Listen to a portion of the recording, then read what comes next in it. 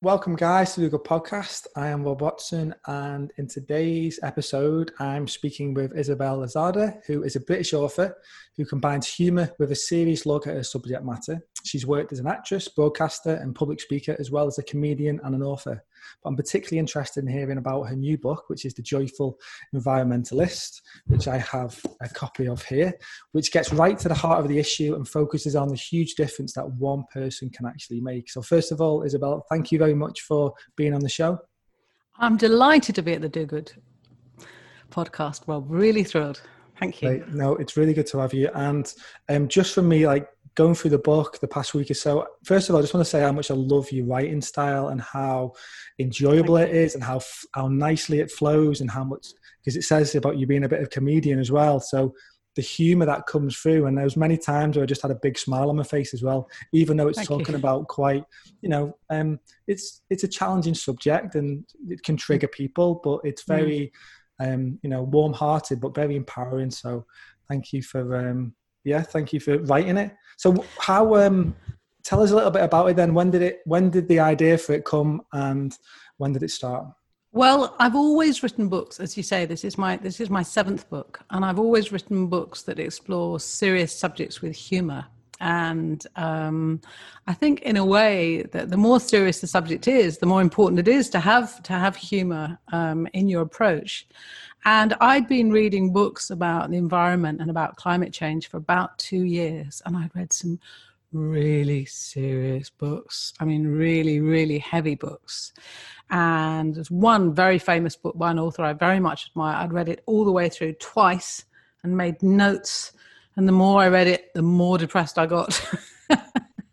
And the trouble is with the climate change and the environmental movement is obviously a lot of brilliant writing has been done about the cause of the problem, what's got us this far, what's created such a mess, the nature of the problem, the details of the problem, the detail of the problem in the future. And I'm really deeply uninterested in the problem.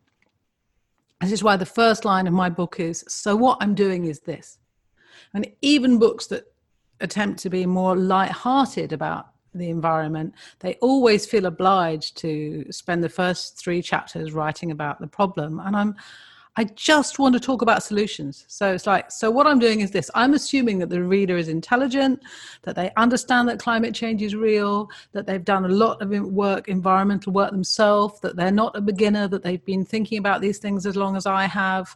And so I've never believed in talking down to my reader. In fact, the reverse. I always assume that my readers are better informed and better educated and more experienced in these areas than I am. Because frankly, usually they are. The only difference is I'm exploring and writing about my own particular exploration in this area and recording it and hoping that some of it will be helpful. So There you go. Great to hear. Well, and what's fascinating is like how much in-depth research you do, and you've spent time with tribes, isn't it, in South Africa. You've gone to communities, eco communities in Wales, and you've gone to all these different places and spoke with all these different experts as well. So I really admire how much you almost like very kind of investigative about the way you approach it. Well, the simple premise of the book was to say, okay, if the environment's first going to be what's leading our decisions for the rest of our lives, I hope, regardless of who we are, what situation we're in, we've got to put the environment first. So if we're a dentist, we've got to be a dentist and environmentalist. Obviously, if we're a teacher, we've got to be a teacher and environmentalist. If, whatever we do, we've got to be. A friend of mine said the other day he was going to give a talk in a school on economics. I'm like, well, can you speak about economics plus environmentalism, please? Whatever we're doing, we need to do that. So my premise was to look at every single aspect of my life from the point of view of what am I doing that's in this area that can help the environment. So I cover everything: the way we live, the way we dress, the way we heat our homes, the way we travel, the way we eat, the way we bank, the way we vote, everything. And so within that context, I was interested in speaking to some of the people that were directly impacting on my life. So you speak about interviewing experts. They weren't just sort of random experts. One of them was Juliet Davenport, who runs Good Energy, who was the company that provides the energy for my house. So, I mean, fortunately, I was already for about 5 years, I'd been with a green sustainable energy company, but I wanted to go and quiz her and ask her all the questions that you would ask your energy provider or the director of the company that's your energy provider. And hopefully you're not with, a Shell BP type company. If you got a chance to speak to her. And similarly, my food, I try to eat organic, UK grown, seasonal food. And so I was interested to go, and they always say, those of us that are encouraging to be more mindful of our food, get to know your farmer, know where it comes from, speak to them, see it growing, so I did. And I have a delivery with Riverford, which, yes, is slightly more expensive. But I consider investing in organic fruit and vegetables to be a long-term investment in my health. I mean, as an author, I'm not on a high wage. I'm on a very low income, but I don't drive a car. There are many things that, I don't go on big trips. I spend, very little money, in fact, but what money I do spend, I like to spend on good quality fruit and veg. So I went down to interview Guy Watson, who runs Riverford, and asked him again all the questions that you would ask the person who's providing your food for you, if you're not sensible enough to be growing your own, which more and more people are now. Yeah, we are. And I think maybe with, we're speaking at this time during COVID, which is still around, but it's definitely inspired so many more people to get out in the garden and be growing food. Yes. People speak about money, but Ron Finley, the amazing American encourager of people to grow food, says that growing your own food is like printing your own money, which is a lovely quote, I think. And all these people that say they can't afford food, I mean, just experiment with growing your own and see how much can be free. Obviously we'd have to be very experienced to be totally self-sufficient. But I mean, I don't know if you've tried buying organic tomatoes, but my friend's got more in her garden than she's going to be eating this year. So, yeah. We're just getting all the crop of apples at the moment for us, and it feels really good to be having those apples, cutting them up and putting them in the granola or the smoothie bowl in the morning. I'm so envious. I had my old house, I had an apple tree, and I don't have one now. So I very much envy you your own apples. What a joy! Aren't they a joy too? There's like the joy. Also, I wanted to speak about the joy as well. So the idea of the joyful environmentalist is not just to look at all the things that we can do, but to look at all the things that give us joy that we can do.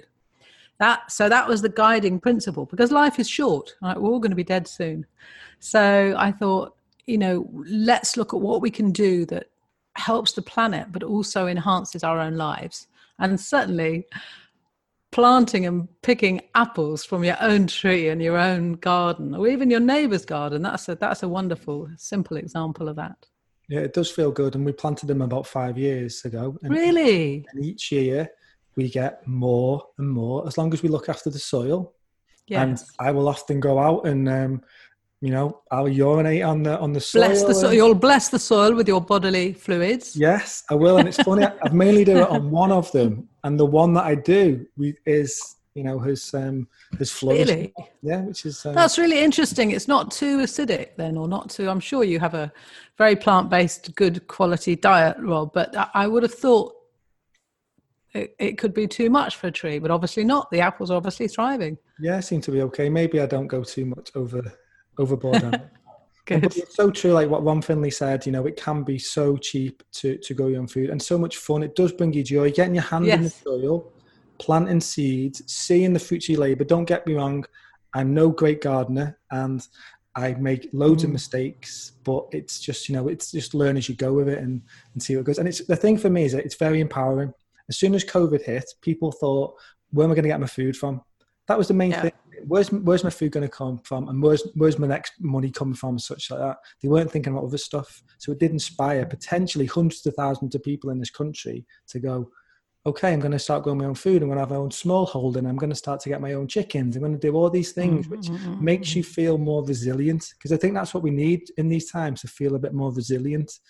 Because, what I love about your book is, you didn't just hit everyone with the problems. You hit them with the solutions. Oh no, I didn't. I don't discuss the problems at all. I do actually have 2 pages in it where I have a friend who's a climate scientist, and a very, very brief interview with her, where I basically say, okay, just explain about climate science to me. But even then, it's in the context of a conversation, and she's also pregnant. And so this is how I hopefully do educate the reader a little bit as I go through. But I'm more interested in the solutions. I mean, I've been thinking recently of reading the Paris Report, thinking it's really time, the Paris Agreement, thinking it's really time that I'd seriously sat down and read the Paris Agreement. But I mean, if you gave me 340 pages of the Paris Agreement explaining the problem, or 10-page document of things that I can do, then, I'm just scanning the books. I'm scanning all the books for things I can do. Someone just sent me another book to review recently, another ecological book, and I'm literally going through it.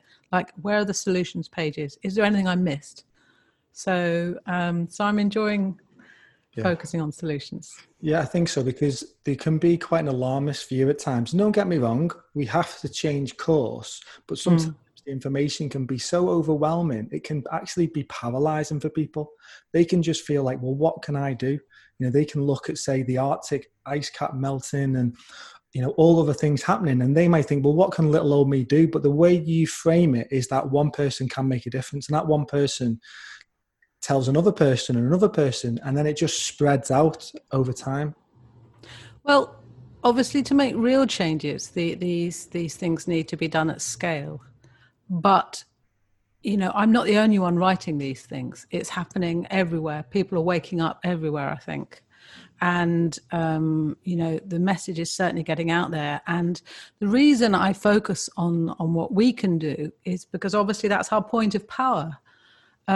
We can make enormous changes in our own lives. I mean, to take an obvious example, I mean, I look at banking in the book, and if I'm doing everything in my life in ways to support the planet, then I don't want to be giving my money to a high street bank when I don't know whether it's supporting the arms industry, or whether it's supporting the petrochemical industry, or whether it's supporting a local vivisection center. I mean, you could be a teacher deeply committed to public education, and you could be unknowingly investing in the private school down the road, or you could be someone deeply committed to animal rights, and you could be unknowingly investing in some puppy farm down the road where they're doing vivisection on the dogs. I mean, you just don't know.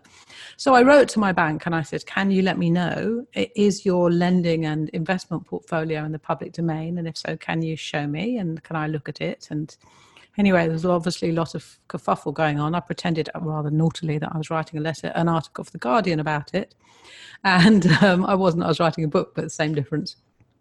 Anyway, about 2 weeks later, they wrote back to me with this long obscuration of, what they were doing with the money, which basically boiled down to, no, it's not in the public domain, with all kinds of complicated explanations about ring fencing and the difference between lending and investment. And I thought, I actually don't need to understand this. So then I got in touch with Triodos, the bank in Bristol that's at the top of the ethical consumer list of ethical banks. And I said, is your lending and investment portfolio in the public domain? And they said, yes, here's the link. You can look here. This is what we're lending to. So I thought, well, right. So that's an easy swap. So I swapped, and talk about joyful. I mean, when I was on Times Radio, the man said to me, oh, well, doesn't sound to anything much joyful in swapping your bank. Sounds like a right pain in the arse. And I said, well, actually, no, because for the first time in my life, I can say I've got a bank I'm proud of. I mean, I've never had that since I was 18. I've just gone on being loyal to this same bank because out of laziness, I suppose, like so many of us that don't swap. And now every time I get out my Triodos card, I feel a little bit of pride that I'm with a bank that I can believe in and that I want to support. So that's an example of joyful environmentalism. And then I've got something really, really fun to tell you, that if anybody watching this isn't with a sustainable energy provider, I've arranged for anybody that reads the book and is positively influenced by my interview with Juliet Davenport and decides that, okay, they'll move to Good Energy because Good Energy is one of the sustainable ones. I suddenly thought after the book was out, wait a minute, that would count as a referral. And some companies pay the person who's referred a new customer. And I'm thinking, they're going to get hundreds of new customers as a result of this book, but I can't take money or else it will look as if I've just done it to make the money. So I rang up Good Energy and I said, listen, what would normally be my referral fee because of the book, is there any way that we can give that back to the customer who's signed on? And I said, I noticed in a moment of what I consider to be utter genius on my part, Rob, I noticed that they had a partnership with Vintage Roots, the organic wine company. And I'm also trying to support organic wine farmers and organic farmers in general. So I said, how about the £100 that would normally come to me, you give the reader a £100 voucher to spend at Vintage Roots. Then they get £100 wine. So as far as I know, this is the only book I could spend £10 on the book and end up getting £100 back to spend on organic wine. And and someone sent me a picture yesterday and I'm sitting out in their garden with their big box of their £100 of organic wine. So, and of course, the more important point is that they're now with a sustainable energy provider.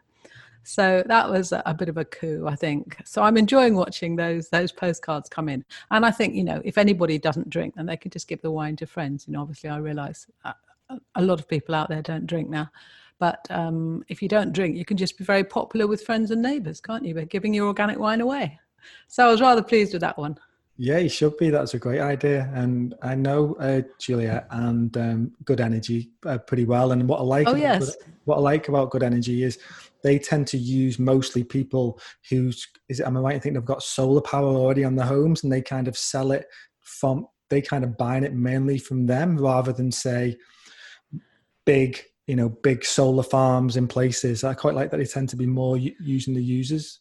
They say that they like to be more like Airbnb than like a hotel chain. They're trying to encourage people to be more self-sufficient with their energy use. Unfortunately, I don't have a roof here, so I don't have solar. But yes, they're very creative in their approach. And as you'll see, if you have time to read my interview with Juliet in full, it's quite complex. And we go into quite a lot of issues. I had, as part of my research for the book, because I was genuinely trying to look at lowering my CO2 usage, I had the government come round and do their energy proficiency test on the house. And I was very confused because they can, and I expected them to look at my old gas boiler and go, well, this is going to have to go if you're even going to pass the test. You need a new electric system. They came out, no, they actually encourage you to keep the gas. At that point, I was ready to believe every conspiracy theory in the world. And so I chatted all this through with Juliet. And the reason that the energy proficiency test does that is because all they're looking is the amount of energy that you're using. They're not looking at the quality of the energy that you're using. But obviously, if you think long term, then we need to, I've got 2 rings on my old gas hob have died completely. So my gas hob is reaching the stage where I really got to replace it now.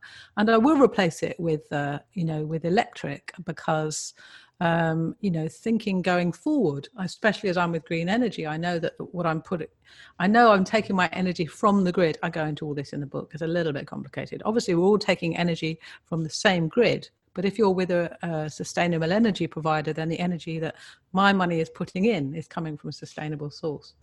So my bit is to put that in and then take out as little as possible. Juliet also has all kinds of lovely money-saving tips that I didn't know about.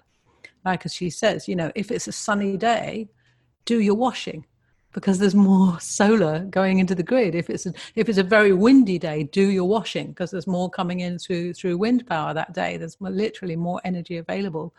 So she's got all kinds of wonderful tips like that. I enjoy the aspect of joyful environmentalism that actually means that we're also spending less, because I'm aware there's a lot of people out there, that are also dealing with poverty. So when I say actually, a bit like the food that we were talking about, if you do this, you'll be spending less money rather than more money. I enjoy that aspect of the challenge as well. Yeah, one of the stories that I liked in the book was actually using energy, less energy, more fun. So for instance, you had a story where I think it was an old boyfriend and you had 2 kids and the kids would stay up late and they'd always be on the phones and computers and stuff. And, it was creating and I loved the way you set about making it a fun and creative kind of settled environment, making it you took the phones away from them, but it wasn't like, right, give us your phones. it felt like it was like you made it fun, and it was all like candlelit night, and it Yeah. was a good way to save energy. So we recreated. This is a section in the book. Actually, it was really sweet, Rob. Someone said this section made them cry, because it was about the loss of night and the loss of evening, and how we've lost that time when people sit together in the dark. And it's a kind of a loss of intimacy, because I mean, if I've got some really personal issue to me and I'm spending the evening with you, it's sometimes hard to share what's in our hearts when we're staring at each other, in broad daylight. But if you're just sitting next to someone in the darkness, or we're just flickering candles, there's an intimacy, there's a privacy and like a womb-like nature of that enables people to share more intimacy. And that's one of the things that's been lost. And so I was talking about, yes, playing, if you've got children, of just pretending there's a power cut and going for a period of time where there's no light in the evening, so when it gets dark, you go to sleep, and when it gets light, you wake up. And you're talking about me living with tribal peoples. Yes, I visited the Ashaninka tribe in South America, and there's no artificial light there. And you never hear children complaining about having to go to bed. It would be crazy. Or complaining about getting up in the morning, because when it gets light, the whole village wakes up. And when it gets dark, the whole village goes to sleep. I mean, this is one of the things that's been lost. Yes, light. We've lost darkness. We've lost silence. So a lot of these things I think are very enriching to explore, and obviously real food, real bread, real art. So yes, a lot of it I hope is very enriching. I'd imagine in that tribe in South Africa as well that. It was South America, actually, Rob. Oh, sorry, South America. It's all right, just in case anyone has an interest. It was the Ashaninka tribe in the Amazonian forests of South America. Yeah. What's interesting about it is, I can imagine the anxiety levels and depression levels in that tribe would be pretty much non-existent, to an extent, in terms of, because they're more in harmony. They, as you say, they rise with the sun, they go down with it, they're in tune with nature. The circadian rhythm's going to be in the right kind of mindset. With the way we live now, some of us, and I felt for a lot of people during lockdown who lived in city centres, in flats, that feel no outside space, just in this block, probably on the computers a lot of time. And you just see, like, that tribe in South America just feels like that's how, if more of us can move back to getting in tune with our roots more. Yes, and of course they were living completely off the land. I should mention that this is not in this book. My visit to the Ashaninka is in a previous book, The Battersea Park Road to Paradise. The story of visiting them is in there. But yes, and they were also obviously growing all their own food, weaving their own clothes out of the cotton that they pick and the women weave. And what was so wonderful, Rob, is the children. You never hear the children cry. And there's a section in it where there was a little girl, she must have been about 12, and she spent about 2 hours preparing vegetables and just singing and preparing vegetables. You can imagine a child in our society, they do it for 2 minutes and they'd start crying, wouldn't they? They would be unable to peel vegetables for 2 hours. Or most children would, not all of them, I say, not all of them. It actually reminds me of, I'm reading The Continuing Concept at the moment. Oh, yes, of course. No wonder you're interested in this. Yes, of course. Yeah. Jean Ludlow writes about that in great detail in that lovely book. Yeah, and it just, I'm about to become a father for the first time, you see, so I am... Oh, congratulations. Thank you. So I am attempting to do my best the way we're going to bring this child into the world, and it's not going to be easy living in this country at times, but we can still apply certain techniques, and just reading that, it just makes so much sense. And what you're talking about as well, just makes so much sense. And there is solutions that we can get back to that way of being. So other parts in your book then that you talk about, I know that you took a trip up to Scotland. Like, planting trees seems to be, another great fun way that, we can restore the habitats, clean the air. So I'd love to hear. Well, one of the things I look at in the book is obviously leisure, the way we spend our leisure time. And I went up and spent a week with a charity called Trees for Life. and they're not, sadly, they're not taking any volunteer weeks until next year because of COVID. But if you look up Trees for Life, it's the most extraordinarily beautiful way. I mean, I was joking with him in the South. We think we've done something wonderful if we plant a tree. You go up there and you're in the Highlands, and they're replanting the Caledonian forest. They're hoping to plant trees right across a belt of Scotland. And so the ancient forests there, they're replanting them. And it's, yes, it was wonderful to wake up early in the morning and to walk up the hills, walk up these beautiful hillsides and that are bare because of the deer and the sheep, which is something I explain over there in the book, that, you know, the Scottish are very fond of their stags, and the Americans and various other people are very fond of shooting their stags. And if you're a Scottish farmer, you can make more money if you've got more stags. And so the result is that all the land is overgrazed, and any tree that tries to, you know, just kind of poke its way up through the earth is instantly going to be eaten by something. And so what Trees for Life do is they do two very clever things. One is they fence off whole areas, and then the trees just can naturally regrow. And then the other thing they do is there are areas where they fence them off, and then they give nature a helping hand. They plant them. But it's so moving, Rob. It's so moving. You have this little tree that's about this big, you know, a rowan tree or something. In 500 years' time is going to be growing. You know, you dig this little tiny hole and you put a little bit of mycelium, whatever it's called, in some complex thing, a little bit of something to help the roots out. And you put it in and you push it down and you think, you know, good luck for the next 400 years, little tree. So moving. And when it's a rowan tree, you know that it's going to grow, it's going to be covered in berries, the birds are going to come, you know. I'll be long in my grave, and those trees that I spent a week planting. We planted thousands of trees. We were a group of 10. We were working all day, every day for about 10 days. It was absolutely exhausting. You know, but if you're young and fit, can walk up a steep hill, I couldn't recommend it more highly. So yes, so this is one of the chapters in the book where I go and spend some time in nature, genuinely, I hope, you know, making a difference, not just a symbolic difference. I also do guerrilla gardening locally, which is enormous fun. Just gardening in places where you're not supposed to. That's joyful. You go out in the dead of night and clear a load of litter, dig out a load of dead earth, put a load of compost and plant things. Yeah. Bad people planting things in public places where they want to just have litter. Yes, I love guerrilla gardening. Yeah, brings out my inner naughty person. Loves it. I bet it does. Yeah, we've got a rebel in all of us, haven't we? Yeah. I had Pam Warhurst, who's the co-founder of Incredible Edible, on the podcast recently, and you know, she started that up in Todmorden, up in the north, and it's amazing. You know, it just goes to show what you can do. You turn in just bits which the council tend to look after, just get mowed, handing that over to people in the community and allowing them to grow fruit trees and all sorts of stuff. And just, it's, you know, it makes so much sense. And hearing about you being up in Scotland, I came across a man last week, and he's called the Forest Man of India. Now, I'm not going to do his name. I love him already. His name is, I think it's Jaddeep Panang. I'll put a link to it in the show notes. And okay. He spent a lifetime of planting tens of thousands of trees over the course of 40 years.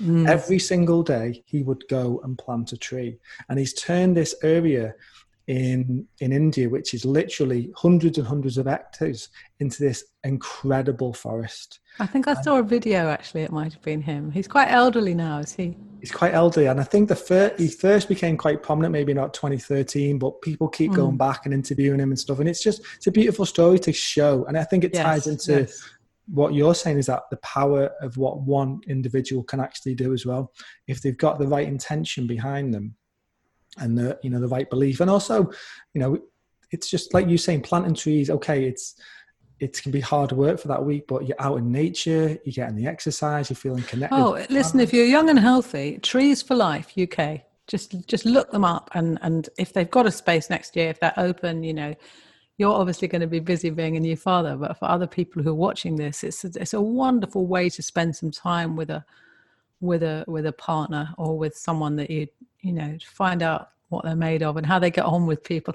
And the other thing I loved about being there was that all the people there were very knowledgeable about trees.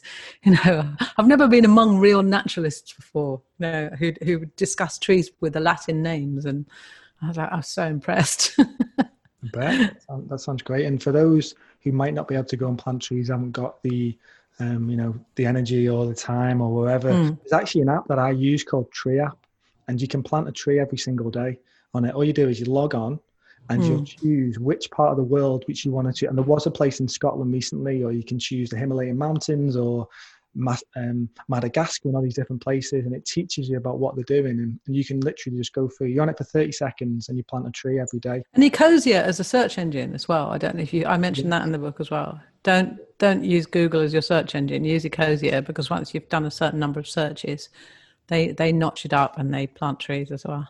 Yeah, it's all these simple solutions, like things that we do every single day. You just do it a different way. Like you're saying about banking or where we use your energy, we can make significant changes that feel really good without you having to put a significant amount of effort sometimes in stuff. Yes. It's just a matter of being more conscious and doing a bit of research, or reading your book and taking, just following up on some of them. It's like, I think you say in the book, like, listen, it's okay, I've sorted it out for you. You can just... My publicist just came up with the most fantastic description of how to change the world, which I really loved. And she said, changing the world can be broken down into easy steps. First of all, choose your favorite tea. Make yourself a cup of your favorite tea. Sit down in your most comfortable chair.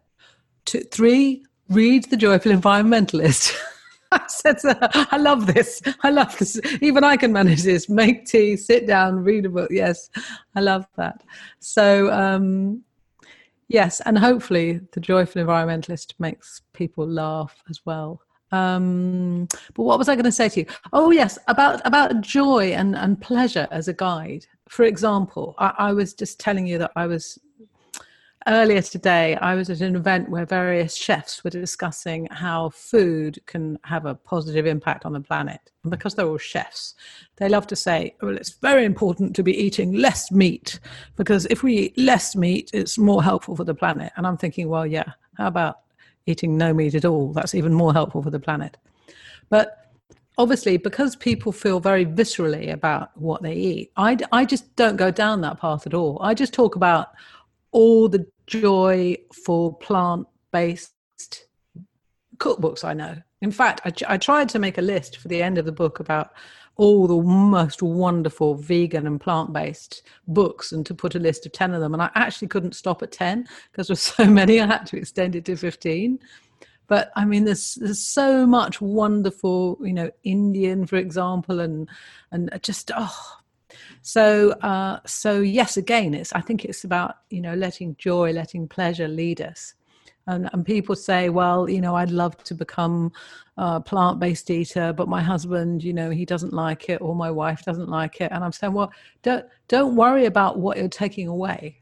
Just learn a range of amazing vegan and vegetarian curries. Present, but pile on the good stuff. Let joy, let pleasure lead. Then you don't have to worry about what you're losing. And clothes as well. Clothes is another thing I talk about in the book. As we know, the fashion industry is absolutely, it's got to go, frankly.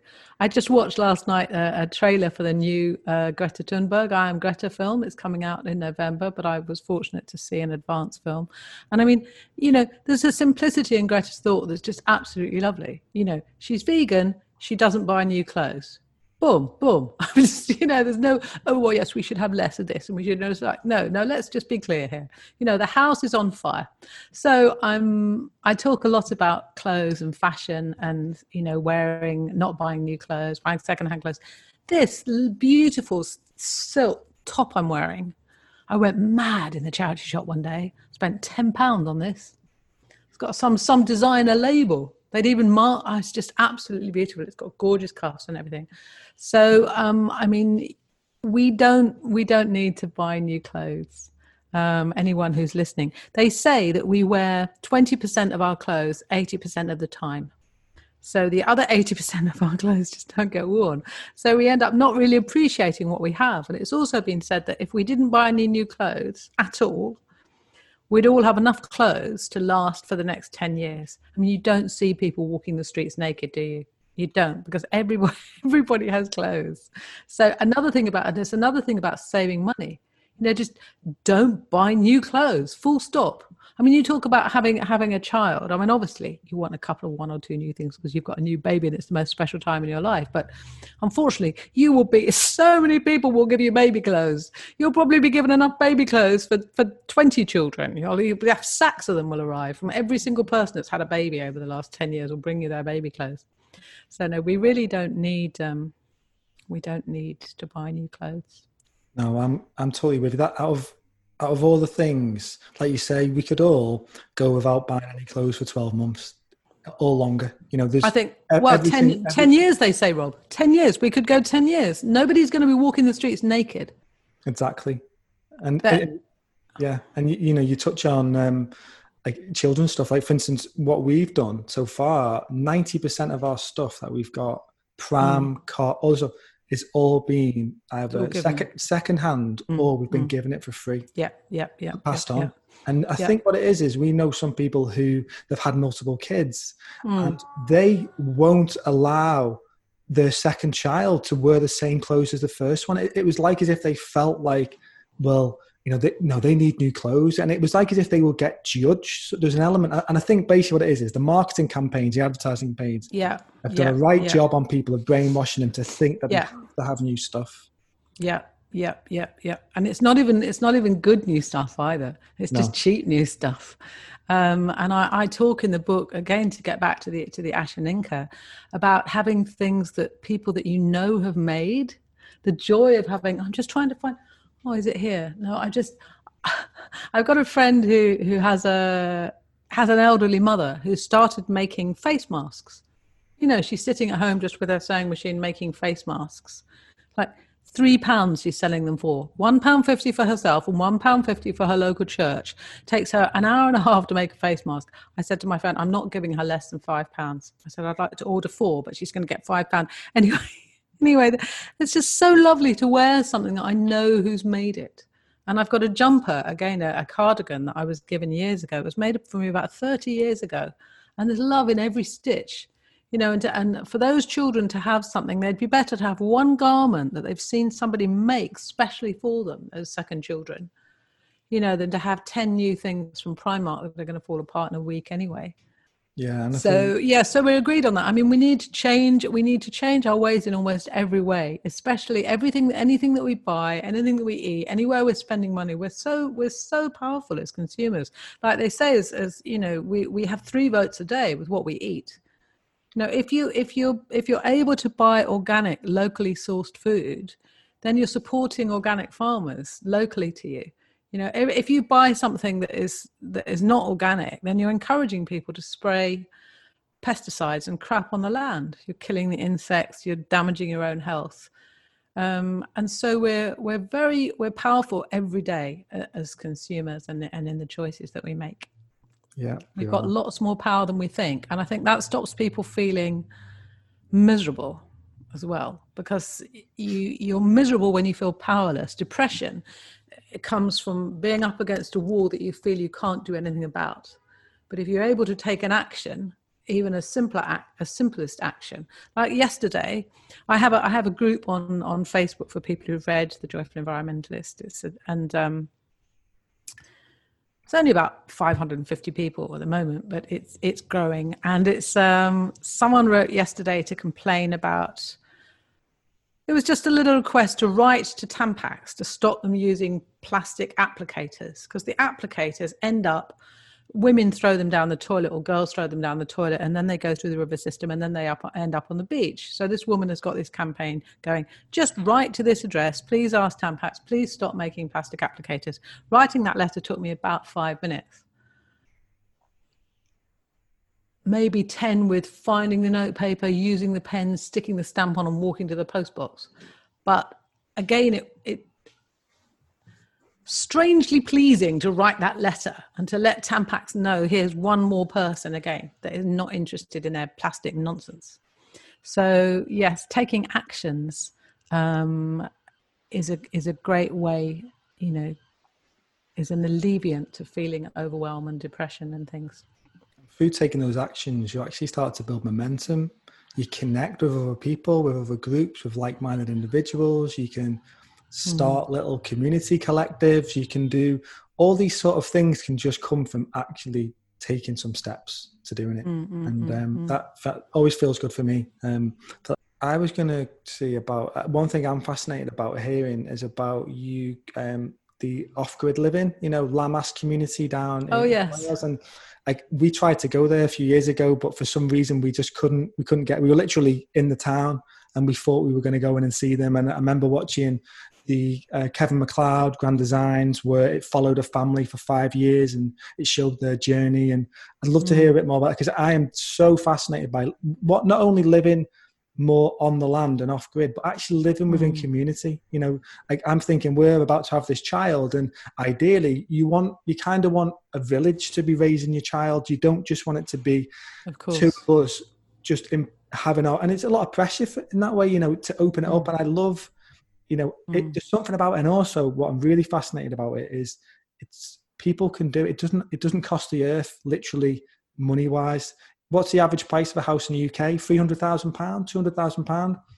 In Lammas, 25,000, 50,000, you're set.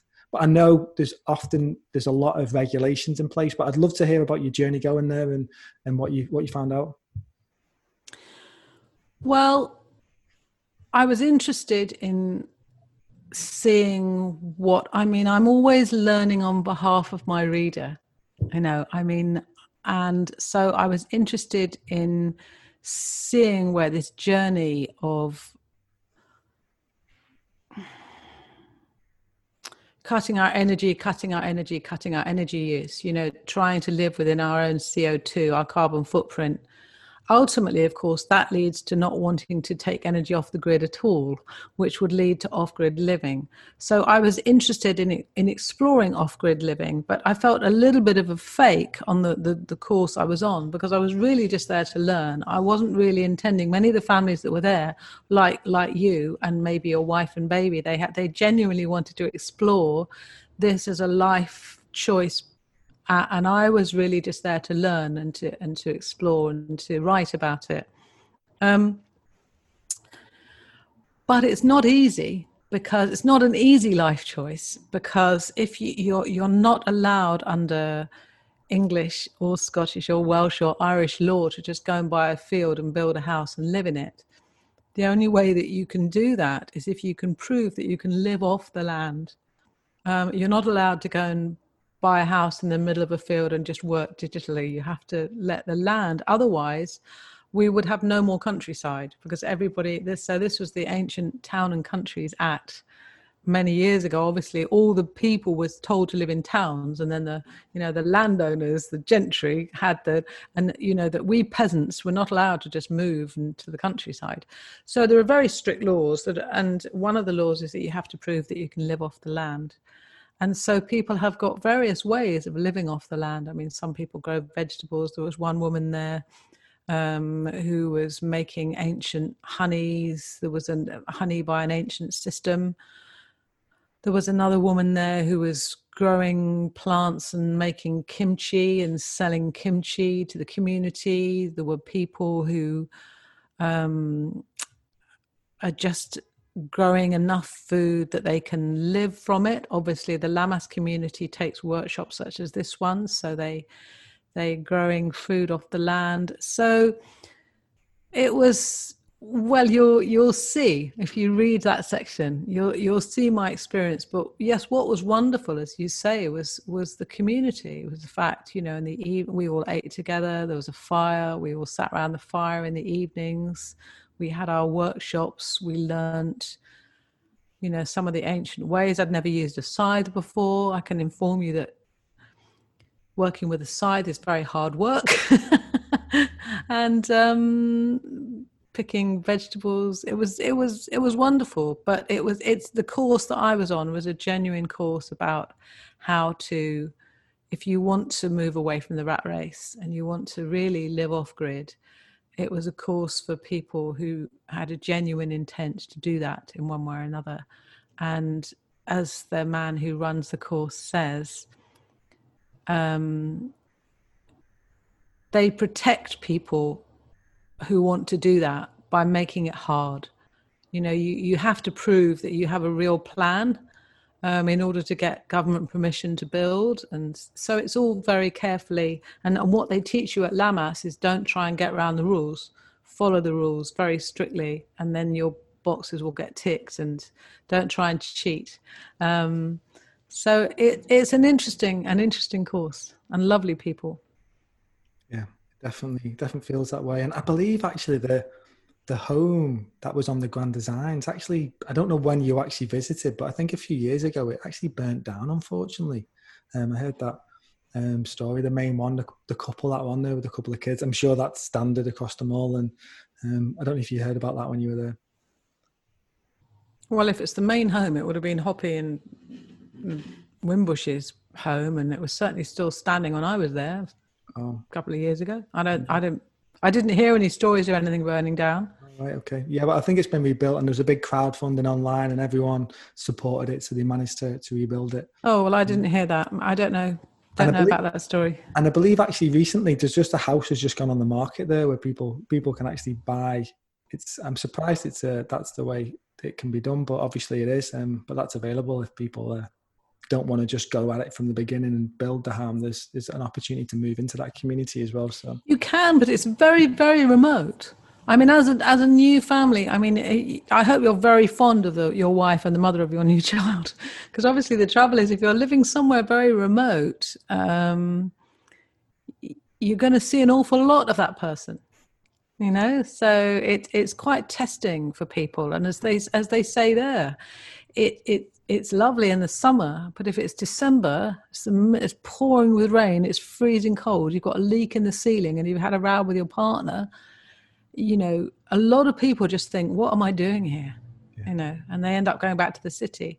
But in terms of my book, in terms of Joyful Environmentalist, I'm really interested in helping people where they're at.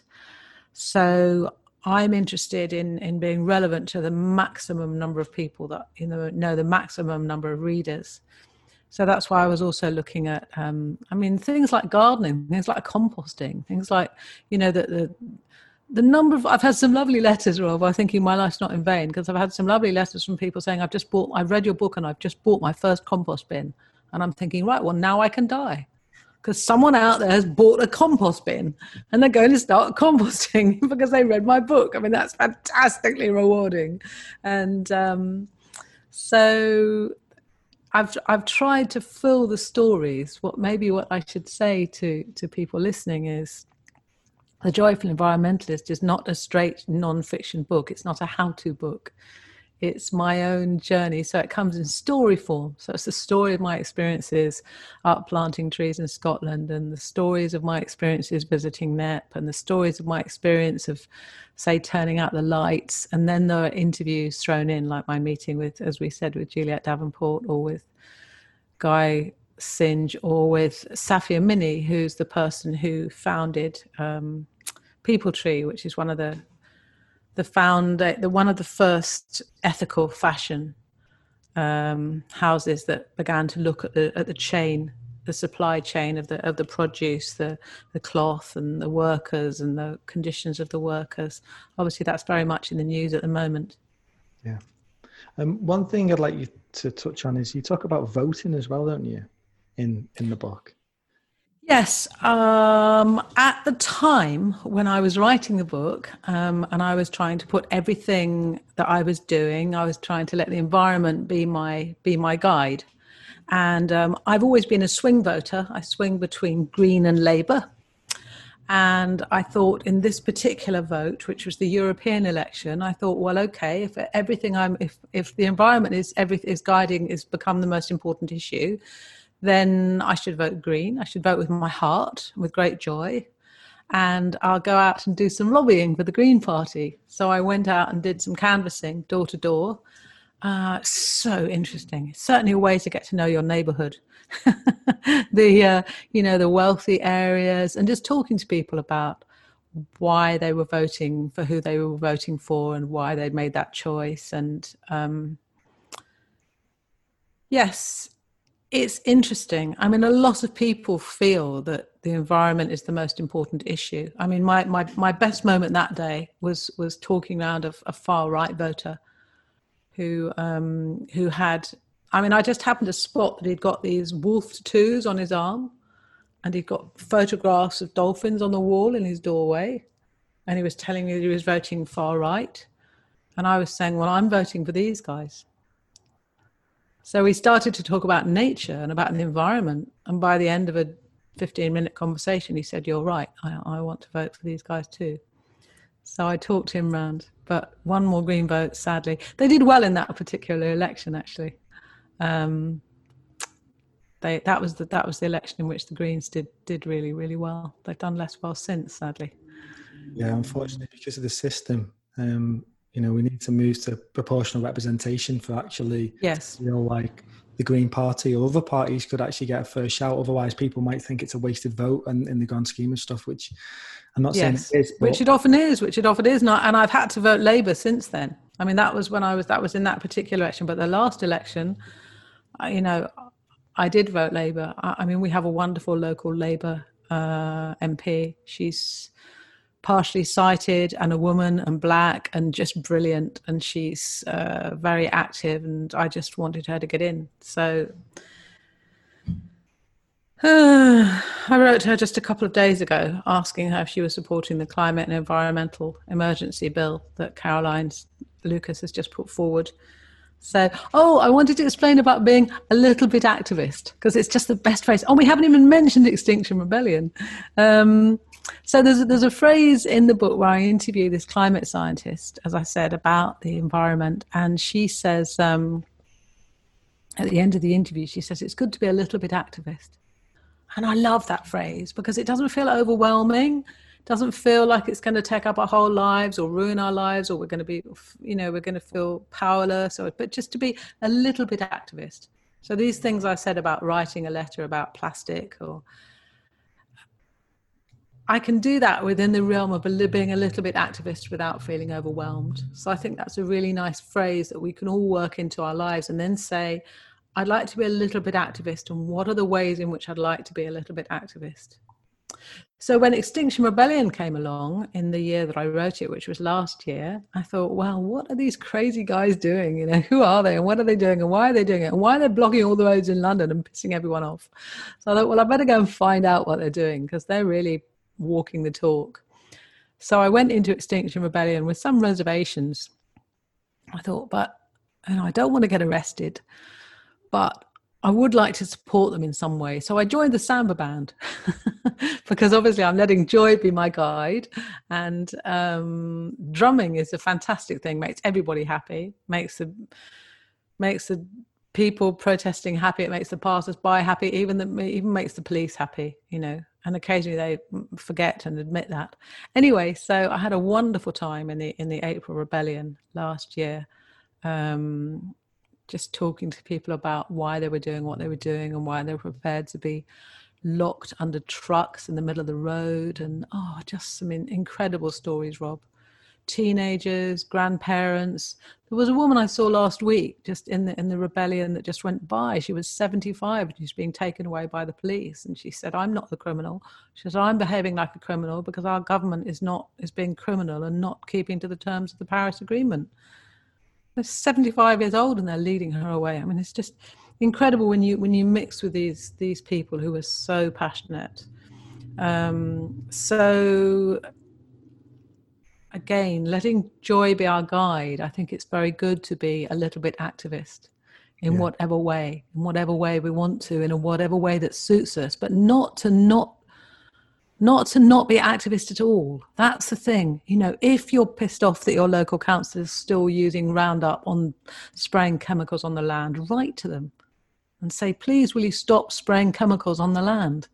Be a little bit activist. If we're all a little bit activist, eventually it'll chip up. And we've just had a traffic. They tried to have a traffic calming scheme in our borough here, just to calm the traffic down and have a bit less air pollution. So they blocked off all these roads and they tried this new scheme.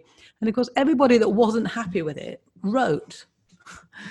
And all the people that thought it was a good idea didn't write. And so, of course, the local council's just given up in despair. And after it was supposed to be a 6-month trial, after 2 weeks, it was pulled because all the taxi drivers wrote, all the people with their 4x4s wrote. And that's because that's an example of, evil succeeding because good people doing nothing. So being a little bit activist, for me, it works anyway. It's manageable. Yeah, I love that. And it is totally manageable and attainable for a lot of people. And he doesn't have to be, I think some people think I need to go down to London and join a march. And it's like, no, it doesn't have to be that. Like you say, it can just be a matter of writing a letter or just small actions which do build momentum over amount of time. Well, I think that's in terms of like talking on the book. I don't know if there's anything else you wanted to mention from this specifically in the book that you wanted to tell the listeners. Or if you wanted, I just got a few other things that I wouldn't mind just touching on. No, just to finish up on please buy The Joyful Environmentalist. It's like, do what they say. Make a nice cup of your favorite tea. Sit down on your favorite sofa, please, and read the book. And read the book because, like Greta Thunberg says, our house is on fire and the CO2 emissions are still going up and all the rest of it is talk. She goes round, she travels to one country, she travels to another country. The politicians give her kind words and promises and do nothing. The emissions are still going up. It's a serious situation. So please buy the book and read it and enjoy it and take from it whatever ideas you want. And then buy it for a friend or two for Christmas. And yes, I'm happy to chat about whatever else you'd like to chat about. You just want to talk about my book about sex, don't you, Rob? Come on now. We can talk about that. Well, I wanted to... My previous book, viewers, was about sex. That was sold quite well. Yeah, go for it. Well, I was going to touch on, I wanted to see what first inspired you to be a writer and if you've always been interested in that from childhood and, what kind of triggered that for you? There's a saying, if you keep a diary, one day your diary will keep you. And I was one of those. I was an only child. So I wrote, I think from about the age of 12, dear diary, dear diary, dear diary. So in that sense, I was always a writer. But then I went to drama school. I trained as an actress. I was an actress for 10 years. Then I worked in TV production. And then I had a friend who decided to become a nun in the Church of England. And I noticed that all her friends were horrified and fascinated. So I thought, this is interesting. So I thought I'd go and interview 10 other young women becoming nuns in the Church of England and ask them why they were doing what they were doing. I had a delightful 6 months sitting in convent gardens talking about God and life after death and all those things. And that was my first book. And obviously it wasn't my writing because it was interviews. I just wrote the introduction. But I got lots of nice compliments about the introduction as well as the interviews. And people said, well, what are you going to do next? And so then I wrote the second book, which is Battersea Park Road to Enlightenment, which was an exploration of the subject of happiness, which I explored by going and doing all the weird and wonderful courses that you can do that help you become a rounder, more sensible person. And I wrote about my experiences within the courses.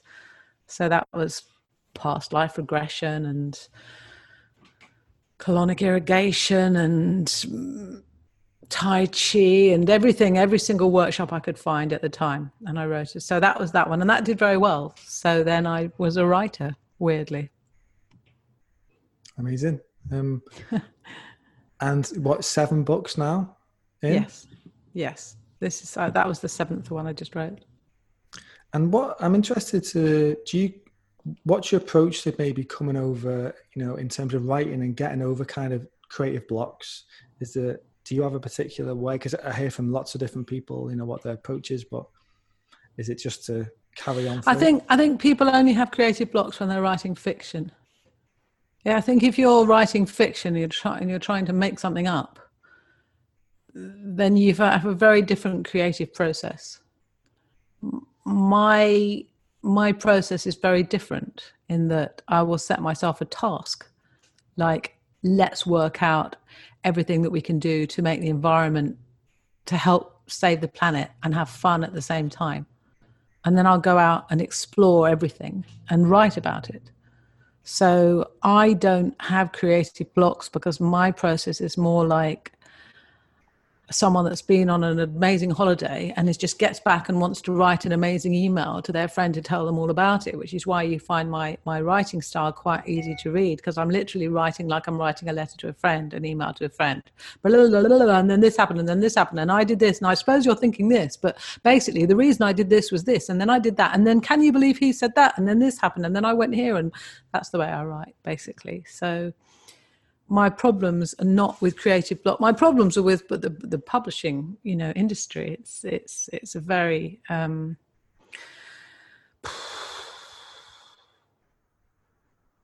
difficult place to be in now. But then I suppose isn't every single career difficult at the moment? But no, I love writing. I mean, I always say to people, if you don't love writing, don't write, because it's the most difficult career to have. Even if you love the writing, it's hard. But if you don't love the writing, people write books for a living and they don't enjoy writing. I mean, it's like I keep saying, life is short. We're going to be dead soon. Follow your joy, as they say. Follow what makes you want to get up in the morning. So don't write if you don't enjoy writing. Well, there's definitely a theme Does that about answer? It does, and there's a theme about joy that's coming through this, obviously, in the book now, but you're just talking about, that's the thing that we need to be following more, our joy and stuff. But I think one thing that can prevent people sometimes is they might get an inspiration to do something, but then the little voice in the head tells them, oh, you're not going to be very good at this, I'm going to get rejected. And I watched a little clip of you before on YouTube where you were taking through, you were doing a talk somewhere and you were taking people through the letters. My rejection letters. Your rejection letters. And I love that. So if you could just share a bit about that and how you have embraced, rejection. I've been in terrible trouble with publishing for that clip. I actually took it down from a number of places because so many of the people in publishing hated it, even though I read them out anonymously and I didn't read the names of the publishing houses. People don't like it when you tell the truth sometimes. Anyway, I think to answer your question is, no, let me ask you, can you make your question a little bit clearer, clarity in your question? I'm not quite sure what you're asking. I'm asking how you would get over rejection. If people would have, what tips have you done to persevere when someone said, listen, it's not good enough, or it's not for us?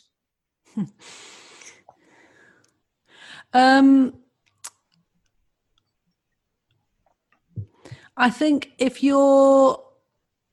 I could paper a wall with my rejection letters, Rob. So the short answer is joy, perseverance, joy, perseverance, joy, perseverance. I used to have that printed on various things. Joy, that's the key. Every single thing I've had in my life, I've had from a mixture of joy and perseverance. But more profoundly, I suppose, or more significantly, I've always had an absolute belief in what I'm writing and the way I'm writing it. Like with the Battersea Park Road to Enlightenment, for example, people said, well, who would want to spend $6.99 on a book about New Age courses?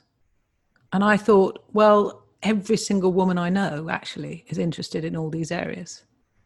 So no matter how many times people told me, this isn't for me, this isn't for me, this is wrong, this is that, I personally had a complete and utter conviction that this was a good book and that it would sell.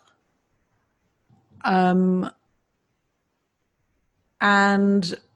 that's been the story of my life, actually, because every single book I've written, I mean, my last book, on sexuality, if we get a little bit raunchy, I mean, I just attended the first international conference of clitoral stroking in America.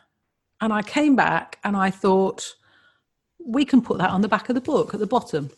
Isabel attends the first international conference of clitoral stroking. And then I got another line. Isabel discovers 10 different forms of orgasm, 9 of which she hasn't had, which I thought was charming and self-deprecating and funny. So with those 2 lines, I thought, I'm going to have an auction here. The auction, you know, the publishing houses are going to be fighting over me. We're going to have an auction. We're going to raise lots. It's like it's going to go through the roof. So there I was really convinced that, I mean, the first international conference of clitoral stroking, I mean, that, as far as I was concerned, that was news, right? Anyway, so I came back and my agent was also quite excited and she started sending it out. And the rejection letters started coming back just so quickly. I had a fire. And they said things like, I remember one rejection said, well, you have been having an interesting time, haven't you? However, this is not something that would be suitable for our publishing house. I thought, oh my God. Another one said, and I quote, how inappropriate in this age of austerity that Lasada is researching sexuality. I said, what? You go, what?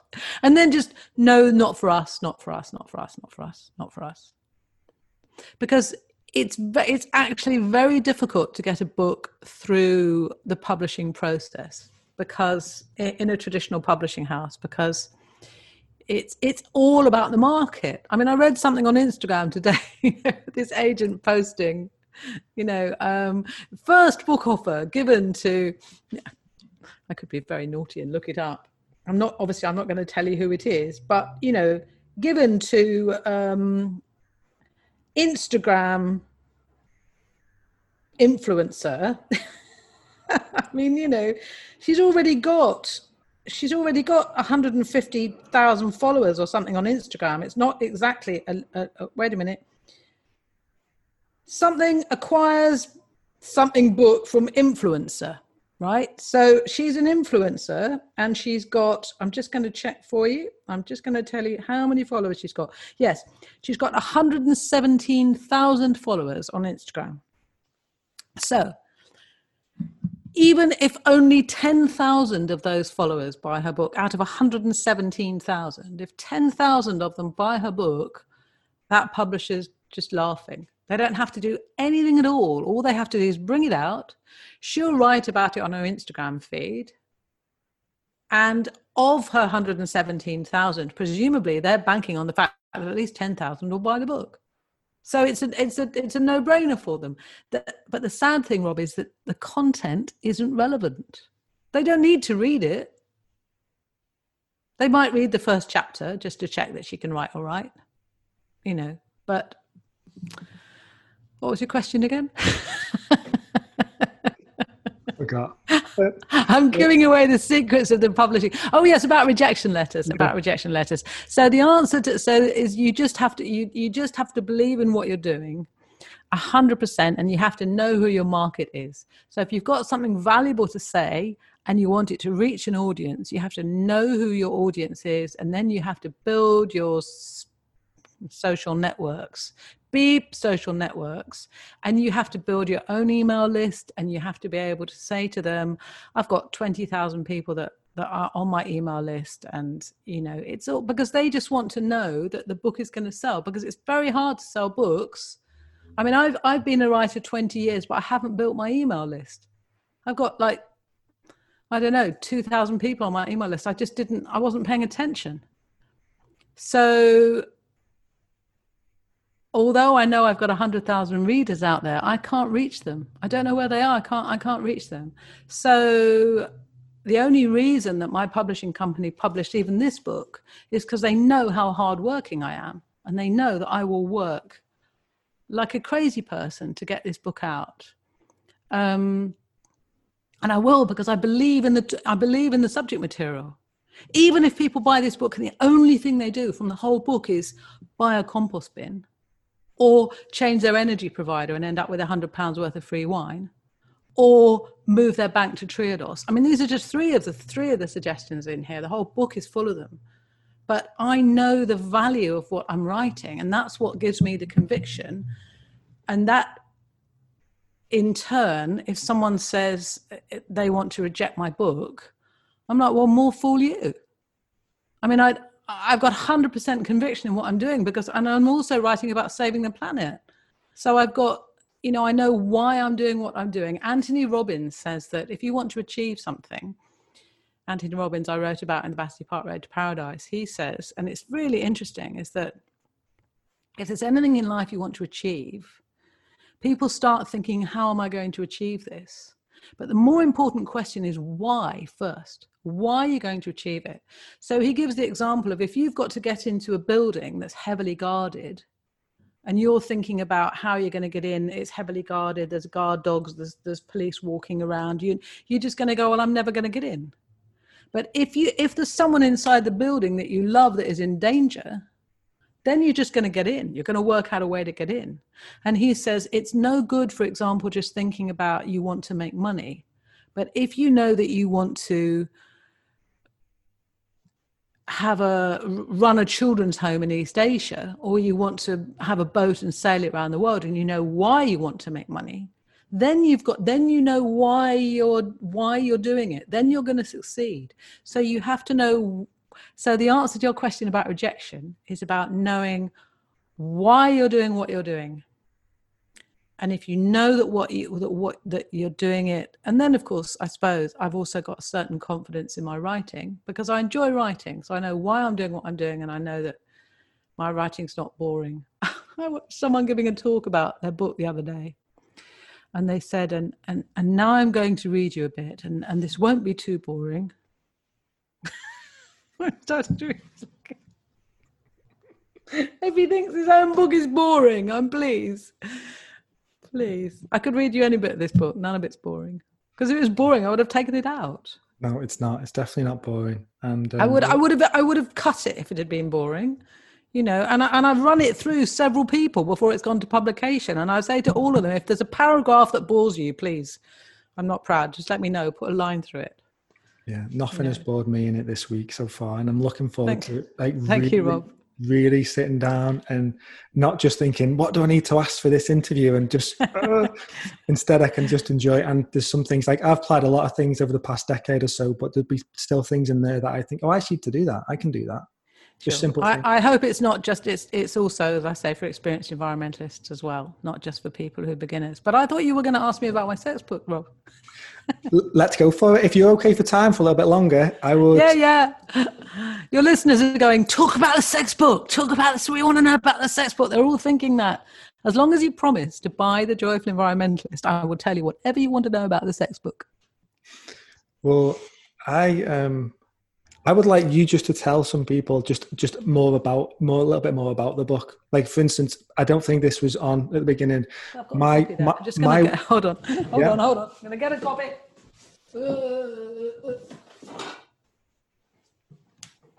We're now talking about this book. Yeah, because I was an interview on Do Good podcast part 2. Should cut it into sensation. Yeah. We were. I think I said it before.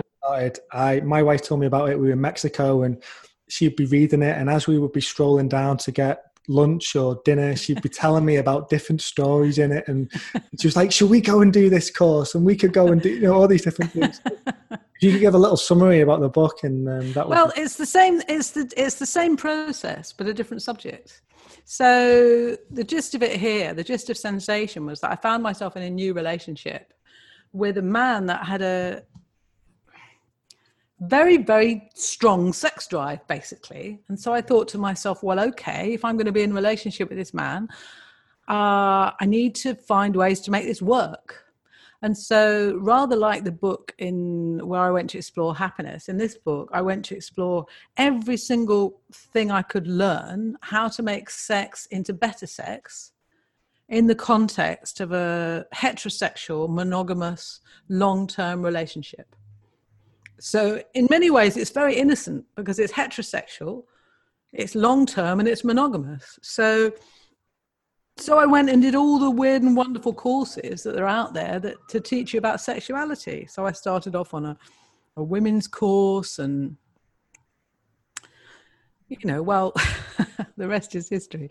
You'd have to read it. But it's, and that's how I ended up at one point in the book doing the first international conference of clitoral stroking in San Francisco. And it's not, people make assumptions about me in the book. I mean, I think a lot of the publishing companies made a lot of assumptions. They assumed that I was perhaps someone that was very sexually out there, or very sexually available, or very sexually brave, frankly, which absolutely I wasn't. I mean, I had been a Christian for many years. I married my first ever boyfriend, and I wasn't in any way sexually experienced, which is, in a sense, why I was a good person to do the book, because I was someone I think that the reader could identify with more, because I wasn't someone that had been very sexually active or sexually exploratory. I was very much a beginner in all these areas. So, but I mean, again, I went to speak to experts, I talked to people, I learned about, I mean, for example, the pelvic floor muscles. There's lots. It's a whole book. There's a lot in it. So I look at touch. I went to speak to a tantric master. I mean, and then running through it, of course, all the time is just a discussion of sexuality, and of pleasure, and of letting pleasure guide us. And I learned in that book that we really are very, very messed up as a nation. I mean, there's anyone listening to this that's thinking, oh, well, my sex life's terrible. I can tell you that you're in probably you and 90% of the other listeners. I mean, the people that are going to be listening to this, or to anything, frankly, that have a good, healthy, active sex life, is very much a minority. Tragically, very, as I discovered as I went through the book. I mean, I put out some appeals on social media, tell me about your sex life. And I wanted to sit and cry by the end of it. There was so little, and there's so many myths, and, it's a terrible, terrible situation. Yeah, we've been brainwashed a little bit through films and TV and everything, and magazines of, everyone should be happy and everyone's having great sex, but not even just great sex, and also the intimacy and the connection just seems to be non-existent in the way that's portrayed. So what I love about your approach is like as if you're documenting your own self-development in your life. And you're going doing these things, and you're sharing all this stuff, and plenty of people go and do these things anyway, these courses, but I love the way you're intertwined it all into your career. It's all just meshed into, it's all merged together, and you're sharing these gifts with the world, and helping people to overcome blockages, particularly in this, because it is, particularly in this country, it's a bit of a taboo. You're touching on taboo subjects, aren't you? Mm-hmm. Yeah. So that was out a few years ago. This is also funny, though. Sensation. Adventures in Sex, Love and Laughter. Well, my wife, Ruth, she said to me, as soon as I got this one, the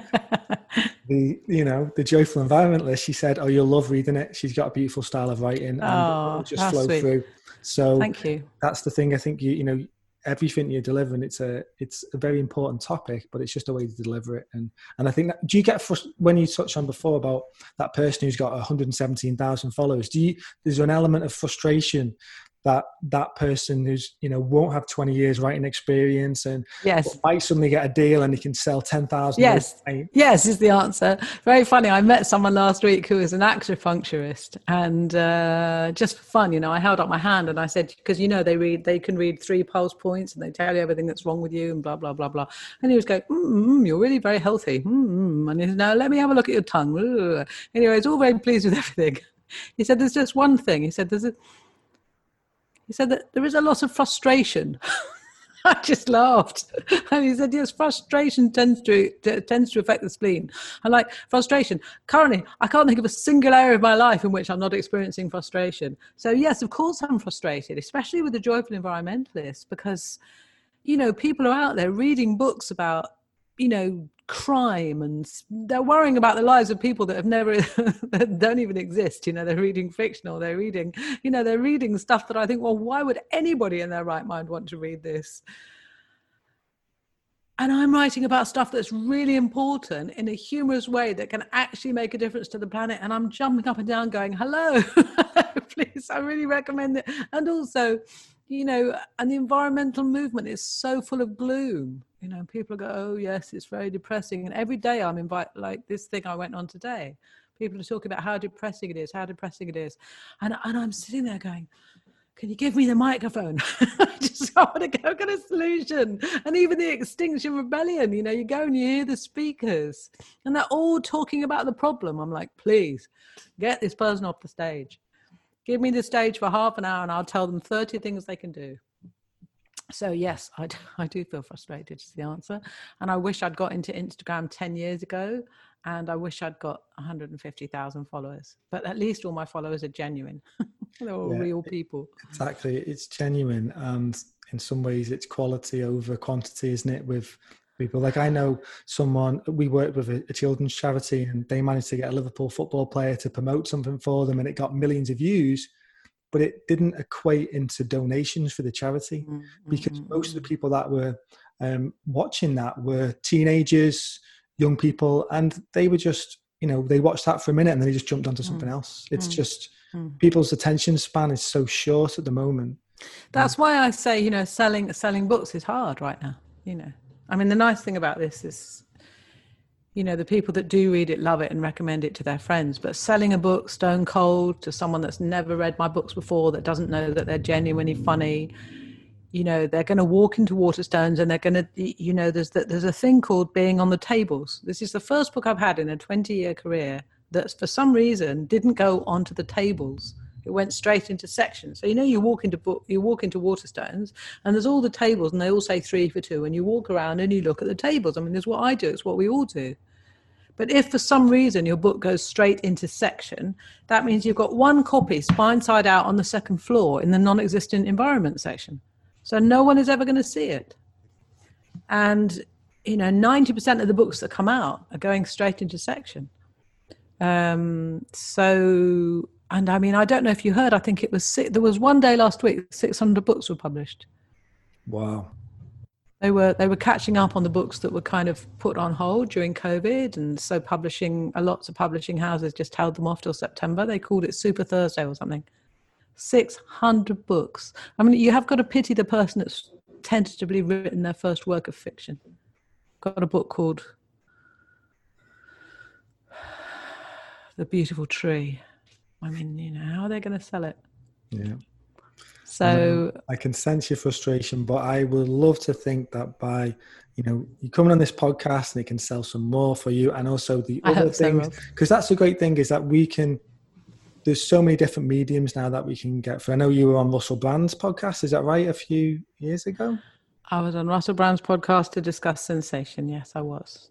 I bet that was an amazing experience. He's my dream person to get on this podcast. At some point we'll see, but he's such an amazing person, and I admire. Rob, you got me. You don't need Russell Brand. I've got the second best. Yeah. Well, if you listen to have you listened to my interview with Russell Brand? I listened to it a while ago, so I can't actually can't remember. I've listened to that. If you listen to my interview with Russell Brand, I think you might find he'd rather have me than Russell Brand. I mean, I'm less famous, but. I mean, to be honest, before my interview with Russell Brand, it was one of the few interviews I've done in my life where I actually felt nervous because his brain is like like one of those old-fashioned firecrackers. You never know which areas it's going to go off into. So I was sitting there thinking, so am I going to explore?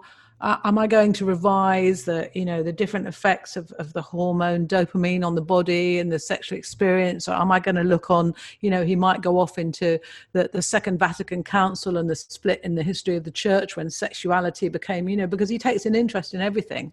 On the other hand, he might be asking about, so I kind of tried to revise everything, so that whichever area he went off in, I'd be rehearsed. But then I had this idea, because I'd seen him on stage, that, and I was a genuine fan because he's a genuinely brilliant comedian. I had this idea that our interview would be like this dance where we'd be really funny. I'd be funny, he'd be funny, I'd be funny, he'd be funny. We'd have this brilliantly choreographed interview. And then I start the interview, and then I realize it's like trying to dance with someone that they've decided what dance they're doing. And there's nothing that you can do that is going to move them in, because they're just in their own dance, they're in their own bubble. So he was off doing this, and eventually I had to say, look, Russell, stop. It's like I was there to do my interview about my book, and I had to talk about, because I said, look, there's various things I want to tell you. You're just going to have to be quiet and let me talk. So it was a bit like that. But yes, he's very lovely. It was a nice interview, but you should listen to it. Yeah, I'll listen back over it and re-jog my memory. And I believe while you're digging a garden. Yes, you know what? It's a wonder. I love doing that when I love to cook, and I love to be in the garden. I love to listen to an interview or a podcast, and it's a lovely way for me to absorb the information. But yeah, I find it tricky just to sit still and to listen to something. I much prefer ever going out for a walk and stuff like that. But I believe I won't keep you much longer. We've gone on longer than I expected, but the content's been so good, and I hope the listeners have stayed. And maybe I will cut it into two parts. But I believe you've interviewed the Dalai Lama as well, haven't you? His Holiness at some point. You have done your homework, Rob. You've done your homework. Sorry, I keep messing up the light by leaning forwards and backwards. Yes, I have indeed interviewed His Holiness. Now you're speaking about one of my other books. Do I have a copy? I've got a postcard here. Oh. Doing Good Podcasts. The Do Good Podcast Part 3, For Tibet with Love. Right, For Tibet with Love. I have actually got the book, but it's out there. I can't reach it without taking my headphones off. Yes, this is a book in which I went to explore how can one person make a difference in the world. And the particular area that I was exploring in this book was the Tibetan cause and what's been done by the Chinese to the Tibetans in my lifetime. And I used as my framework the serenity to accept what we can't change, the courage to change what we can, and the wisdom to know the difference. And right at the very end of the book, I had the privilege of traveling to India and interviewing His Holiness. Indeed, I did. In fact, stay there one moment.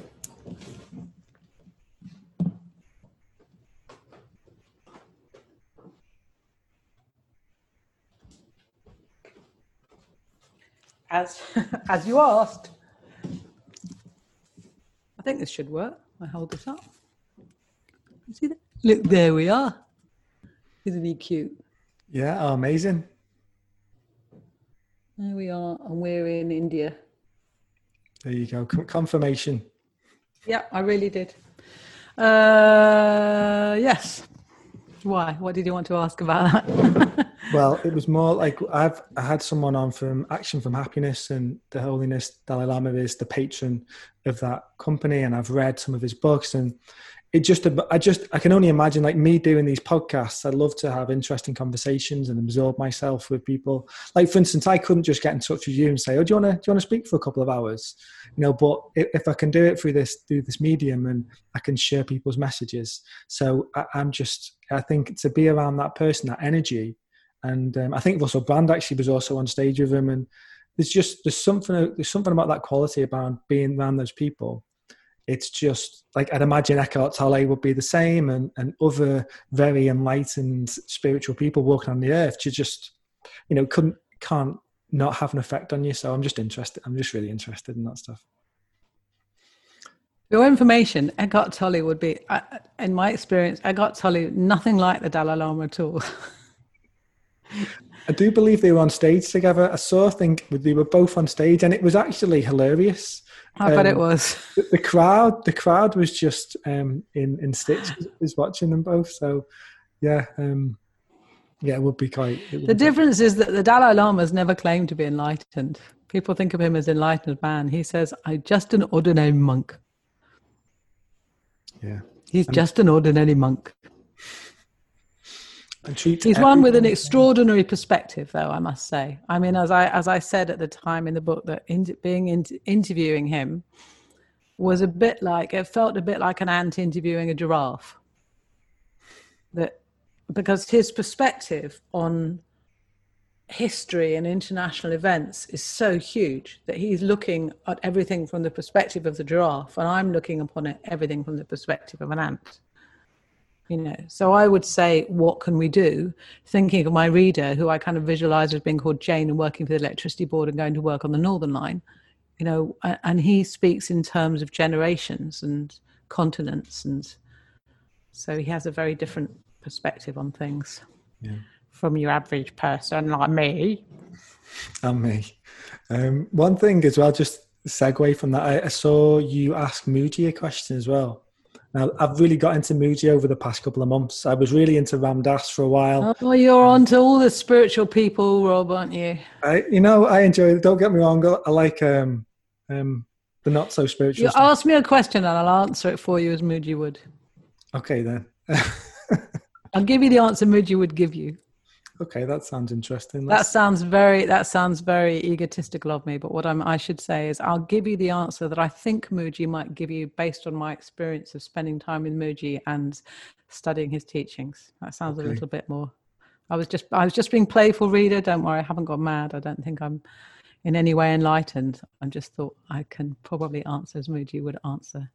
Okay, I'll go big with this one then. Okay, go for it then. Mooji, what is the meaning of life? Who is it that speaks? His name Who is asking? That would be me. From which aspect of me?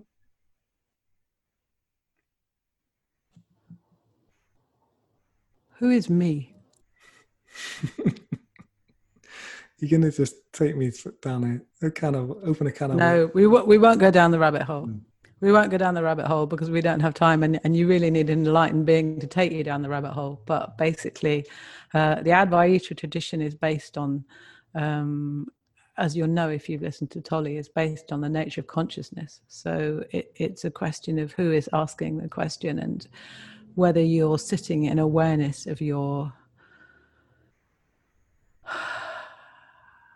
who it is that you are and who it is that you're not. Anyway, that's for Mooji. Yeah, he's wonderful. I spent a lot of time with Mooji in the book, The Battersea Park Road to Paradise. Should we do part 4? Battersea Park Road to Paradise, one of my other books. This is the book where I was living with the Ashaninka as well. But in that book, I've got a whole section with Mooji, and this was when he was still living in Brixton before they moved to Sahaja in Portugal. As you might know, they have a community in Portugal now. But at the time, he was living in Brixton, and he had reasonably small gatherings on Sunday night in his home. So I had the pleasure and privilege of spending quite a lot of time there with him. So I'm quite well versed in Mooji's teachings and honoured to call him my friend. Oh, amazing. That is an honour. But as he would say, I'd imagine that he would say, well, everyone is equal, and yes. What I mean is, if we were walking down the street and he saw me, he'd be able to greet me by my name. Amazing. He knows it. Yeah, he does. He seems. I love looking at his face. It's just. I love his humour. I love anyone who teaches anything with humour. So, and he teaches with humour. So, but his following has become very massive in the last couple of years. He's, there's millions of them. Yeah, and it's a very timely message. It's a bit like your message. Hopefully you can have some millions of followers in some time. But I think Eckhart Tolle and Mooji... Will they all be coming to me through being on this podcast, Rob? They will be, yeah. They will be. Will they? Oh, that's great. Thank you. I wish. We'll see. We'll see in the future. Maybe I'll have you back on in 5 years' time, and maybe there'll be at a certain different... Not Mooji's level, God. I'm amazed at you that you feel that we can speak for this long. I mean, I'm sure you'll edit this, but even then, I'm amazed that there are people that you think will sit and listen to something that's this long. Well, I know I'm not in this bracket. I'm certainly not in Joe Rogan's bracket, but he just had a podcast on the other day and it was just under 6 hours long with someone. So, oh, well, there you are. All right. Well, shall we go? We've got. I'll get my other books then, shall I? We'll go through all the books. No, to be honest, I've never done one over 2 hours. And, okay, we'll stop then. And if you want me back on to talk about the sex book, then you'll have to rebook me.